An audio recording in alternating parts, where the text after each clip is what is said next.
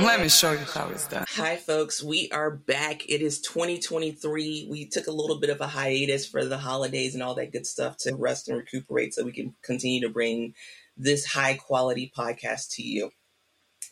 Now, today, to get started, I wanted to talk a little bit about some housekeeping things. So as a part of this podcast, what's really been excellent is that it's helped Tam and I really kind of expand our own personal businesses. And as a part of that, we're booked and busy. And actually, it's one of those things that is a really delightful thing to happen. But it also means that as we started to reflect on our priorities for this year, that we needed to take this podcast from a weekly podcast to a monthly podcast. Keeping in mind the fact that there probably will be like some bonus episodes or bonus content that happens in different periods of time. But what we are 100% committing to is coming back to you each month with a great topic, potentially a great guest, and talking about this product business strategy and what we can be doing differently. Happy New Year. So it's so funny because I think we've said it many times that Tam and I just kind of back and forth when we send each other articles and stuff like that. And so it breeds all these different conversations. And one of the ones that really came up recently was this conversation around generated content and whether it's going to actually replace writers, whether it's going to replace humans essentially in this process. And it's very fascinating because I think we said it before, and I fundamentally think that the human stories that people are going to still most connect with, like Avatar, I don't think an AI tool would come up with Avatar. And I just recently saw the new one. And also, I was going to cry up in Avatar, and I'm real pissed about that because I'm like one of those people who cries love tears. So it don't even feel right. I'm like, what is going on? What is this weird moisture that's on my face that's coming down here? But, it was one of those things that was so gut-wrenching in some ways that was very interesting. And so that human element is very fascinating to me. But of course, Tam, I know that you have some other ideas about what the type of content would look like, and et cetera. So especially with ChatGPT, what do you think? It's already here. Previously, we talked about Netflix and their existential growth problems and what they're trying to do to solve it. I mentioned at that point that they should incorporate some AI tools to help them make content. It's very possible to make that kind of content. They have an entire library of content that they can train an algorithm on. So I do think it's possible. I do think it is possible that ChatGPT or the next version of it can create an Avatar-like film. Will it do it next week or next year? I don't know. But in the future, 100%. You got to think about what a large language model is. And when you break down what it is, you can feature set a script or movie or a set of movies into a set of features that an algorithm can be trained on. Would you mind just defining a little bit more what a large language model is? Yeah. A large language model is essentially what machines are trained on in order to execute on some decision, whatever the algorithm is. What that means, and we're talking about what is it trained on in this large language model. This is language, meaning this is words and text that it's trained on and not images, is that it was learning parts of speech and it was trained on parts of speech or articles that were already on the internet. And this is if we believe that up until 2021, which is what ChatGPT is trained on, if we believe that everything on the internet was human-made, then it was trained on human-written content. After a lot of training, a lot of iteration, it learns how to execute what it's been trained on repeatedly. So when you think about what is language and what is parts of speech, it's grammar, it's nouns, it's verbs. And so it is trained on what is a noun, what is a verb, and what are adjectives. And it's trained on a large language model made of what human beings have contributed to our language. And so it's training on how we speak today and how we put words and sentences together today. And to the point where it is able to mimic it and execute it on what it's learned.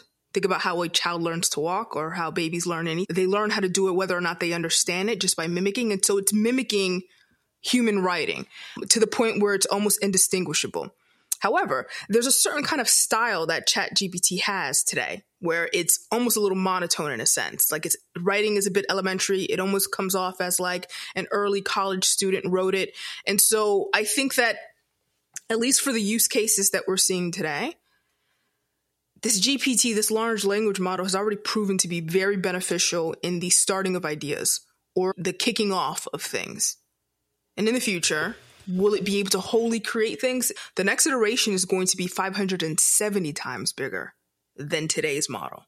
So just think of the implications there. It's so interesting. So it's not that I'm either like super into AI or not into AI. Like, it's not that black and white for me. It's like I'm just waiting to see what's happening. But because I have worked with you now on the podcast and you're so into it, I actually have spent a lot more time actually investigating. And so, for instance, I just launched my venture firm, Divergent Ventures. And as a part of that, I've decided to bootstrap as much as possible. And that includes like creating the website, creating the one-sheeters and things like that. And so based on feedback about how things were going, I actually have been using ChatGPT. So for instance, I'll go through and create a paragraph or create characteristics of something that I want to say. So for instance, if I wanted to figure out like a really nice tagline to put on my website. And so I put in all the things I wanted and I was like, help summarize this in one sentence. And then I just kept regenerating it. And then the tagline I actually got, I was like, oh, this is excellent, actually. This is actually what I was intending on doing. And so so that's why I deeply agree with you on this idea of for me, it's starting to help unlock my confidence and being able to like just think, oh, well, maybe I can do more of this creative stuff myself. Because I used to farm out everything. Like, so, because I'm a public speaker too. So every time I would create a presentation, I would just do the basic part of the content, explain to my copywriter and to my designer what I wanted, and then they would just create this for me. And on my most recent iteration of all of my decks, I've actually done it myself between using Canva and ChatGPT. And so you think from your larger thesis, which is that eventually there's going to be some creative roles that can be taken because of AI, I think it's true. That's primarily because I've now experienced it, having gone through and done this part of the process. I want to point out something you said and make a distinction. I do not believe that ChatGPT, let me call it just GPT. ChatGPT is the product that OpenAI has developed, but GPT-3 is really the technology that we're talking about. The distinction I want to make is that I do not believe it's going to take creativity jobs or creative jobs. You are still the creator in this instance. It needs to be prompted. And in this instance, think of ChatGPT and GPT and these large language models as paintbrushes. A very average painter with a paintbrush would paint a very average picture, but an artistic person could potentially paint a masterpiece. And even in the example that you're giving, you still had to give creative direction to that person that designed it. And in that way, that person was merely just your paintbrush. And that's still going to happen. Will these tools, these AI tools, eliminate the labor part of creation? Sure. It's going to make things really fast. What would have been a team of 3 is now a team of 1. That is absolutely going to happen. But it is not going to take the job of being creative. That is always a skill of the future, and I'm long on that one. Yeah, I'm happy that you clarified that, because that is the point. Like, I needed to go through and do that deep soul searching to start to get to the things that were most important to me, so then I could have that assistant help me distill it down into a very nuanced way. Also, if anyone's listened to this podcast, they know I'm verbose, right? So it's always a challenge for me to get things down to the simplest piece, just because I'm a Southerner and we storytell as we come through. And I think what's really interesting about that, though, is that if you extrapolate that, so we talked about the creative part of this, like AI, creative, all that type of stuff. And so then now we can pivot a little bit to this AI, the restaurant type thing. And it's so interesting because if you look at the Chick-fil-A commercials, I feel like the Chick-fil-A commercials are a very fascinating thing. Because, by the way, this is not an endorsement or non-endorsement of Chick-fil-A. I don't want anyone who's a part of the LGBTQ plus community to start sending me tweets saying that I endorse Chick-fil-A. I'm talking about their strategy. As a part of their strategy, they have these commercials where they're talking about their employees having these deep connections with their local communities, right? So the employee who helps the single mom, the employee who knows how to do sign language, the employee who noticed the person was having a medical emergency. And that's what their commercials are. And I also, just for full transparency, my very first paid job, corporate type job, was at Chick-fil-A at 14.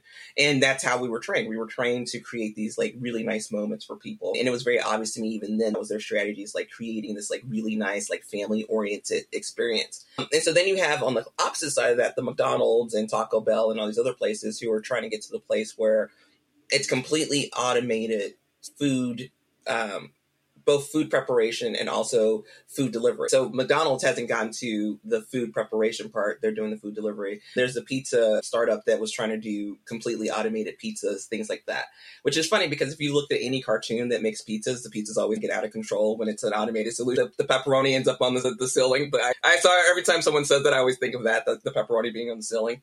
And so it's so fascinating because I think to some extent, like, so I also was a store manager at Target. So I've had a lot of jobs, y'all. So to just say that. So I was also a store manager at Target. And I know that Walmart also is trying to automate things. And I know that Amazon obviously is also trying to automate things. And the biggest differentiator at Target was we would actually come over and do customer service and be helpful to you and support you. And so people liked working with us because it was really easy to work with us. And so one of the things I think is very fascinating about all of this is like whether it's being a little short-sighted, for instance, in terms of how people, in terms of what the differentiator will be in the future for even fast food or any type of restaurant. In the age of big data, we make data-driven decisions.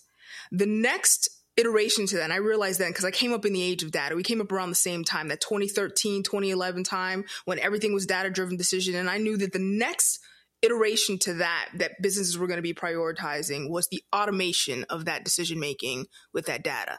That's machine learning. That it labels something and makes a prediction, and then AI is the execution of some code to do something automatically for you. And here you're taking this using AI to automate something like making pizzas. And they've tried it before. And a company called Zoom Pizza out of Mountain View, California, raised something like $350 million from SoftBank. And then a year later had to lay off a bunch of people because it doesn't matter if you could perfect the mechanical job of making a pizza. At the end of the day, it was not desirable because nobody actually liked the pizza. Critical thing that needs to be accomplished in product market fit is people want to actually buy that pizza. When you're talking about something like pizza, which is all over the place, it's the bare minimum muster that you have to pass. It doesn't matter that you can make it with a robot. Nobody buys pizza because a robot made it. That's not a decision factor in anybody's mind. So it's one of those things that is nice to have if you can have it. What is the value of a robot making pizza anyway, or any food making robot? Is that it's a scalability or efficiency play for the creator, for the business. Meaning McDonald's wants to open up a store, use these things because they want to eliminate the cost of labor. It is not a benefit to me, the customer. So one thing that I have to say about the large franchises, technically they farm out the cost to their franchisees. So I've never actually really understood why the McDonald's and Taco Bell actually care about this. To me, it seems like it should be all the new restaurants. Like instead of doing it like McDonald's and Taco Bell has done it, maybe you actually own all the restaurants and you don't have as many franchisees. But I just wanted to point that out because it's always been something that's a little weird to me. And from a franchisee perspective, it also seems like it would be, expensive over time to maintain all this equipment. Mm-hmm. Sure. I want to get into that. I think from McDonald's perspective, they're looking at this as we are, as a company, as a business, as a real estate company that's in the business of making this a desirable franchise, we should be investing in the ways that make this a viable business. Meaning if our franchises are having a problem keeping employees, it is in our best interest as a brand to solve this problem for them, to make sure that McDonald's is the next franchise that somebody wants to buy and it's not Panera Bread or something like that. So I do think that it is in their best interest to figure this out for their franchises because they are a conglomerate and the franchises maybe one or two. It doesn't have the capital to figure this problem out. Problem with it, though, is that very little value to the customer. Me as a customer, I do not choose to buy food from a robot. That's not how I make decisions. So you have to make sure as a business, this CapEx, what we call capital expenditure, which is not cheap, right? That the quality of the output of what you invest in has to meet the standards of the customer who's buying it. And that's really hard to achieve, unfortunately, in this business. For the investors that are out there and the startups that are out there, I am very long on AI. I made that bet years ago in my career that AI was going to be the future. And so I doubled down on it. I am not bullish on AI in the restaurants and food because that limitation that exists in AI trained models. And again, you can even look at ChatGPT as an example. It is only trained on data up until 2021. So it cannot answer anything on a current event basis. It can't answer anything about today or tomorrow. That is the same limitation of, let's say, a McDonald's wants to put in a $100,000 machine to make French fries.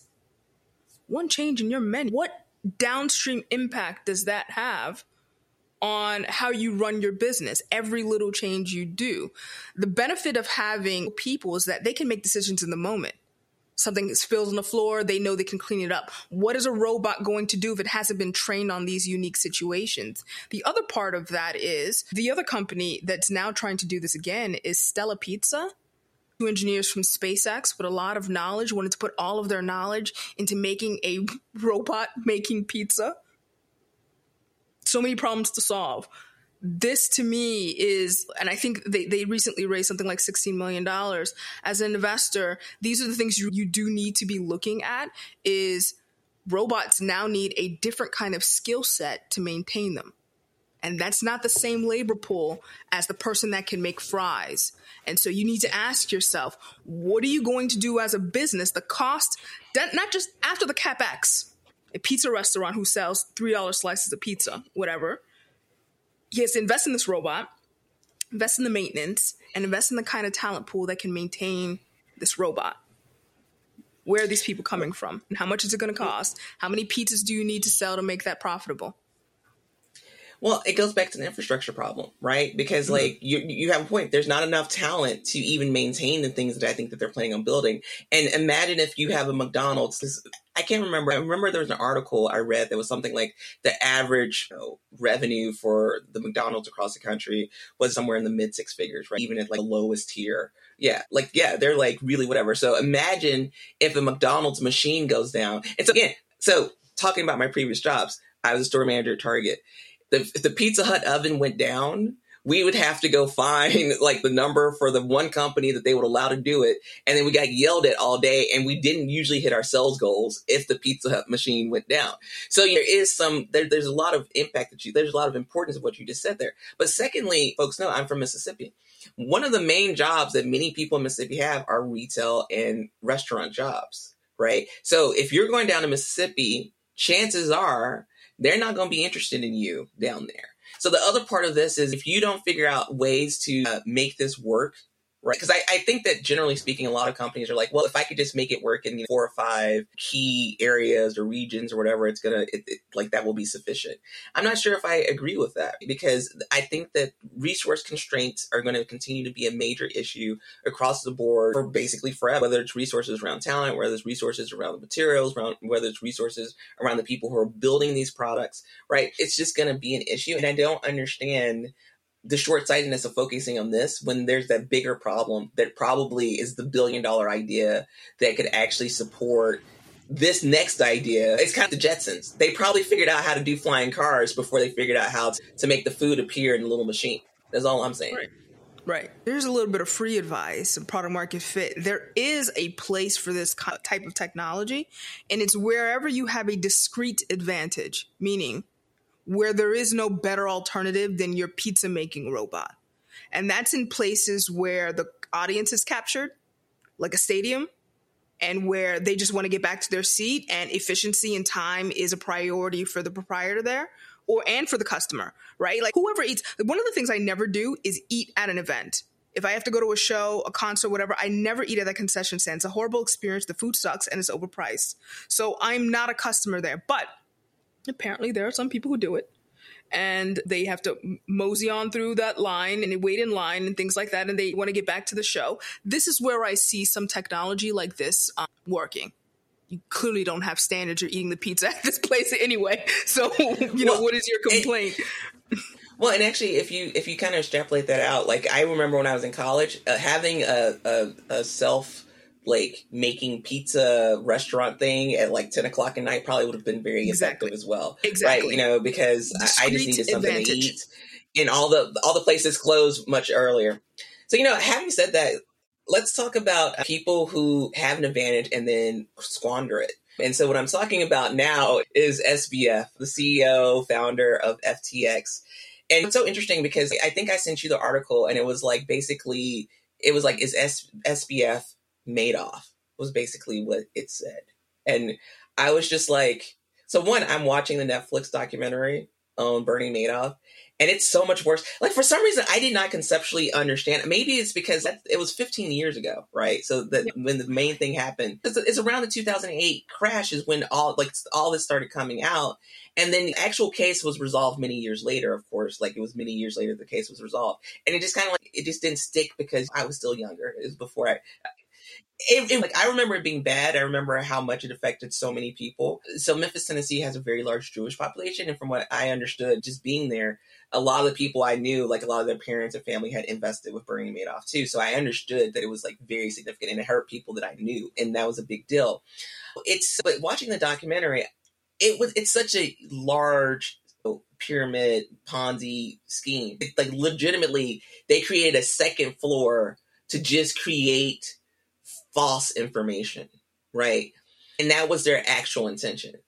I think, in contrast, SBF was always a person who didn't care about compliance or any rules or creating any systems of accountability. I mean, he literally was playing video games and they thought it was cool, instead of asking, like, why aren't you not taking this meeting seriously? Because we're trying to give you billions of dollars. It's very strange. Like, at the very least, like, I would have showered that day and maybe put on, like, my better t-shirt, right? Oh, no, like, not this guy. So, and then also Madoff, I really do think he was propped up by the fact that other people, because if you actually were to look at the documentary, I didn't realize how many large hedge funds and other investors had put their money there. And many of them were able to get their money out before the shit really hit the fan, which, again, if I was some people, I would ask, like, why did they not have to give up a little bit of what they had? Like, that's a little... At least Madoff cleaned up a bit. Played the part. You didn't have to embarrass people so much. It's a false comparison to compare SBF to Madoff. I think it's too nice. He is the Borat of venture capital. Yeah. This guy was playing a game. And I really do believe he was laying in bed 100%. with that chick Ellison and was like, watch what I'm about to do. It was one of those things. Here's one thing I know about men. They love to show off. They love attention. And some of the things he was doing was purely a dick swinging move. You know what I'm saying? I'm going to sit in this gaming chair, tell these guys what I'm not about to do, and they're just going to give me money anyway. This was pillow talk with him and his girl. His strategy was more... It's very Borat. It's very Borat. Well, and I think added to that, so when FTX was first starting to become popular, I obviously, like, so I'm always on the hunt for, like, either a new job opportunity. And because the thing is that you're always looking for what is going to be the coolest freaking thing I can build in my career. Right. And so FTX, when it was first coming up, the way people were talking about it is like, let me investigate. Let me find out. Maybe this is a company I need to network my way into working at. And so I started looking, though, at the leadership team. And I couldn't understand how a single one of those people were qualified to be a leader of an organization of this size, right? And then what I mean with size is that it's not the number of people, it's about the number of assets they had control over. And I was just like, coming from my background, working at companies like Apple and Netflix and Sprout Social, we weren't dealing with people's money in the same way. We were primarily dealing with people's information, and the types of systems that we put in place to make sure that we were completely compliant and we could be so respectful of people's information is so complex that I'm sure it would blow some people's minds, like some of the things that we did. And that's just about people's information. That's not people's money. And so people who were working with me, so these are some of the best legal experts. These are some of the best financial experts. These are some of the best governmental experts who were looking at different governments and providing on how we could be compliant. It took dozens of people for us to even hope to do this effectively. And there's like 5 people at this company at the time when I first started looking at them. And not a single person had anything remotely close to the experience necessary to put in place what I think are reasonable or compliance mechanisms. And so, not only is he the Borat of venture, Sequoia and some of these other people need to go ahead and they need to go out to the back in the shit. And they need to go ahead and get that behind whooping, right? Because I just don't... Are they Giuliani? Are they the Giuliani? Yeah, they just kept rubber stamping. Their pants down? Yes. It is. They really are. Because the thing is like, again, if I could figure that out just on a LinkedIn search, like just going through and looking at the employees on LinkedIn, any reasonable human should have been able to do the exact same thing. Right. And so I feel like for me personally, like, SBF showed us exactly who he was. from the very beginning. And the fact that he already has a Substack tweeting because I guess he wants to monetize his Substack. Wait, I love you. I was like, because you are like, you know what? Let's talk about Clubhouse. Yeah. Yeah. So another one of those interesting things. So obviously going from SBF, SBF Substack made me think of pivots, right? And so for some reason, I don't know why, like, so I just be on the internet sometimes and just like looking at one thing. As you should be. And then like something else comes up and I saw this like website. It was like Shortcuts, formerly Clubhouse. And I was like, what? And so I just started looking through and I was like, oh my gosh, Clubhouse. So if y'all remember, we did an episode on Clubhouse many, many moons ago. And we were talking about whether there's a future or product. And we said it was a future. Well, apparently they agreed too, because they have now pivoted into this Shortcuts product, which seems to be like... They pivoted into a different direction. Yeah. We didn't predict any of these pivots. It's like, so this new Shortcuts is basically like some sort of like Jira type of competitor, or at least it seems like a Jira competitor, because it allows product engineering teams to do the end-to-end work to launch products or whatever. And it was like so fascinating to me because I was just like, what learnings did you get from Clubhouse that made you think that Jira was the way to go? And so for people who may not understand what I mean by that statement, when you're first starting a company, like when you're first trying to figure out product market fit, most of it's just an experiment. You start with a hypothesis, you do an experiment to see if customers actually respond to that. And then whatever the response is your learning, right? And so then based on your learning, you make strategic decisions on how to move forward. I'm just trying to figure out how were you this repository for people having conversations, and then you use that to then become Jira? I don't know. I've got two hypotheses here, theories. It's one was this is their Slack. Remember, Slack originally was a game, and Slack was this internal tool that they built for themselves. Maybe. The other is they had a hackathon. This was the best idea they came up with. My other thing is I couldn't find any data on how much money they had left or how much money they're saying they had left or whether they raised any more money. Because the other thing is they raised so much money before. Like, I'm hoping, like, it would be very curious to me if, like, they just, like, maybe as soon as the, like, really offensive people got on their platform, they just stopped spending money and they were like, well, we're going to have to make a move. Right. And so maybe that's how they did the hackathon, because they're like, we still have all these tens of millions of dollars and we need to reallocate it somewhere. So where are we going to reallocate it to?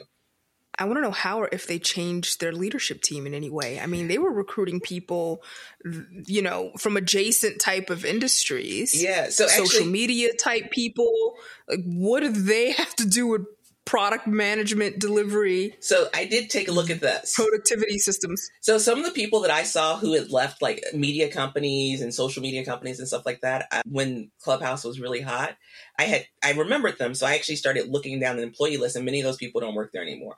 So I do think that, so the people who had come in very specifically for the Clubhouse out of it I think that it's likely many of those people did leave, and now you just have the people who are left over.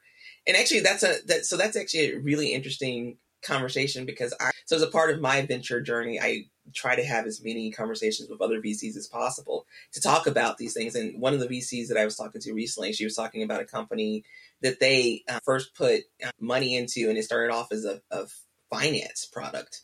And now it's like an entertainment platform. And I was just thinking to myself, I was just like, what would, like, as a VC, right? Like, it's a different thing when you've put in a few $100,000 or $1 million, or even, I might even go up to like $5 million into a company. But the amount of money that was put into Clubhouse, like, imagine what that room looked like when they brought in their VCs and they were like, by the way, we're going to pivot to being Jira. And it totally makes sense. Like, I just think about how my heart would stop. Are we going to get a single dollar back from this deal? Right. Oh, well, you know what? There is a lot to be said about B2B is a better investment today than B2C. And so that may be the pivot that their board was asking for. Someone said to me pretty eloquently, when you've built entire businesses on making ads and things like that, free services, it's going to be very hard to make money off of them in a recession. And that's kind of a good point. So, what's so interesting about that? So there's this tool, and so this is a little bit of an aside, but I actually think this is very interesting because I had this debate with someone else the other day. So there's this tool called PandaDoc, right? So again, I'm setting up a business. So I was evaluating various e-signature tools. So, you have DocuSign, you have HelloSign, you have this new one, PandaDoc. And PandaDoc gives you unlimited signatures. And I'm just like, and so that's a free, as far as I can tell, it's supposed to be free forever. And then they have these tiers that kind of go up from there. And I was just thinking to myself, I was like, how are you going to change someone's behavior when you gave them free signatures for like months and months or potentially years? Right. And then like, why do you want to do that?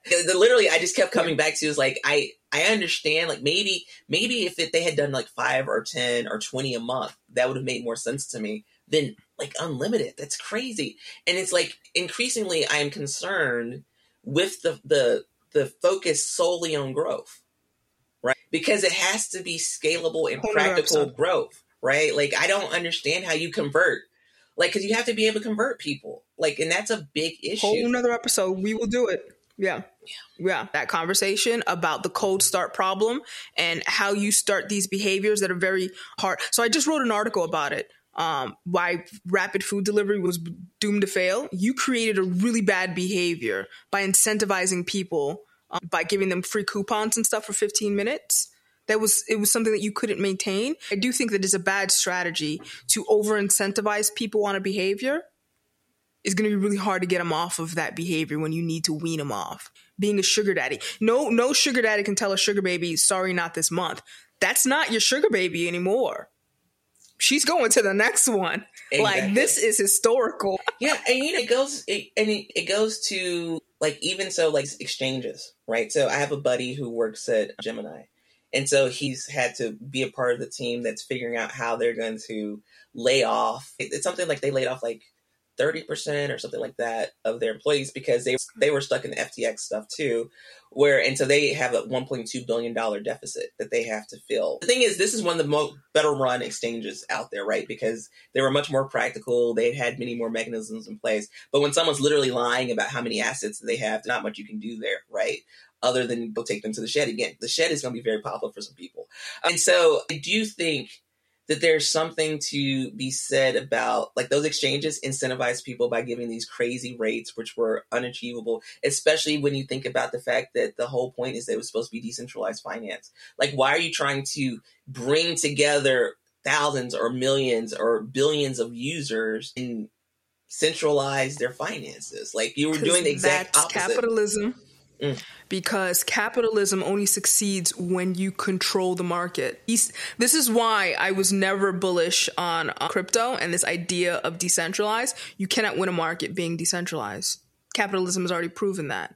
This is why they fight for monopolies. This is why we have the laws in place to fight that, because all they want to do is capture more ground. And you are fighting against that really large incentive to control things. Yeah, it's so interesting that you say that, because I was just reading an article this morning about Figma and Adobe and how that deal may not go through.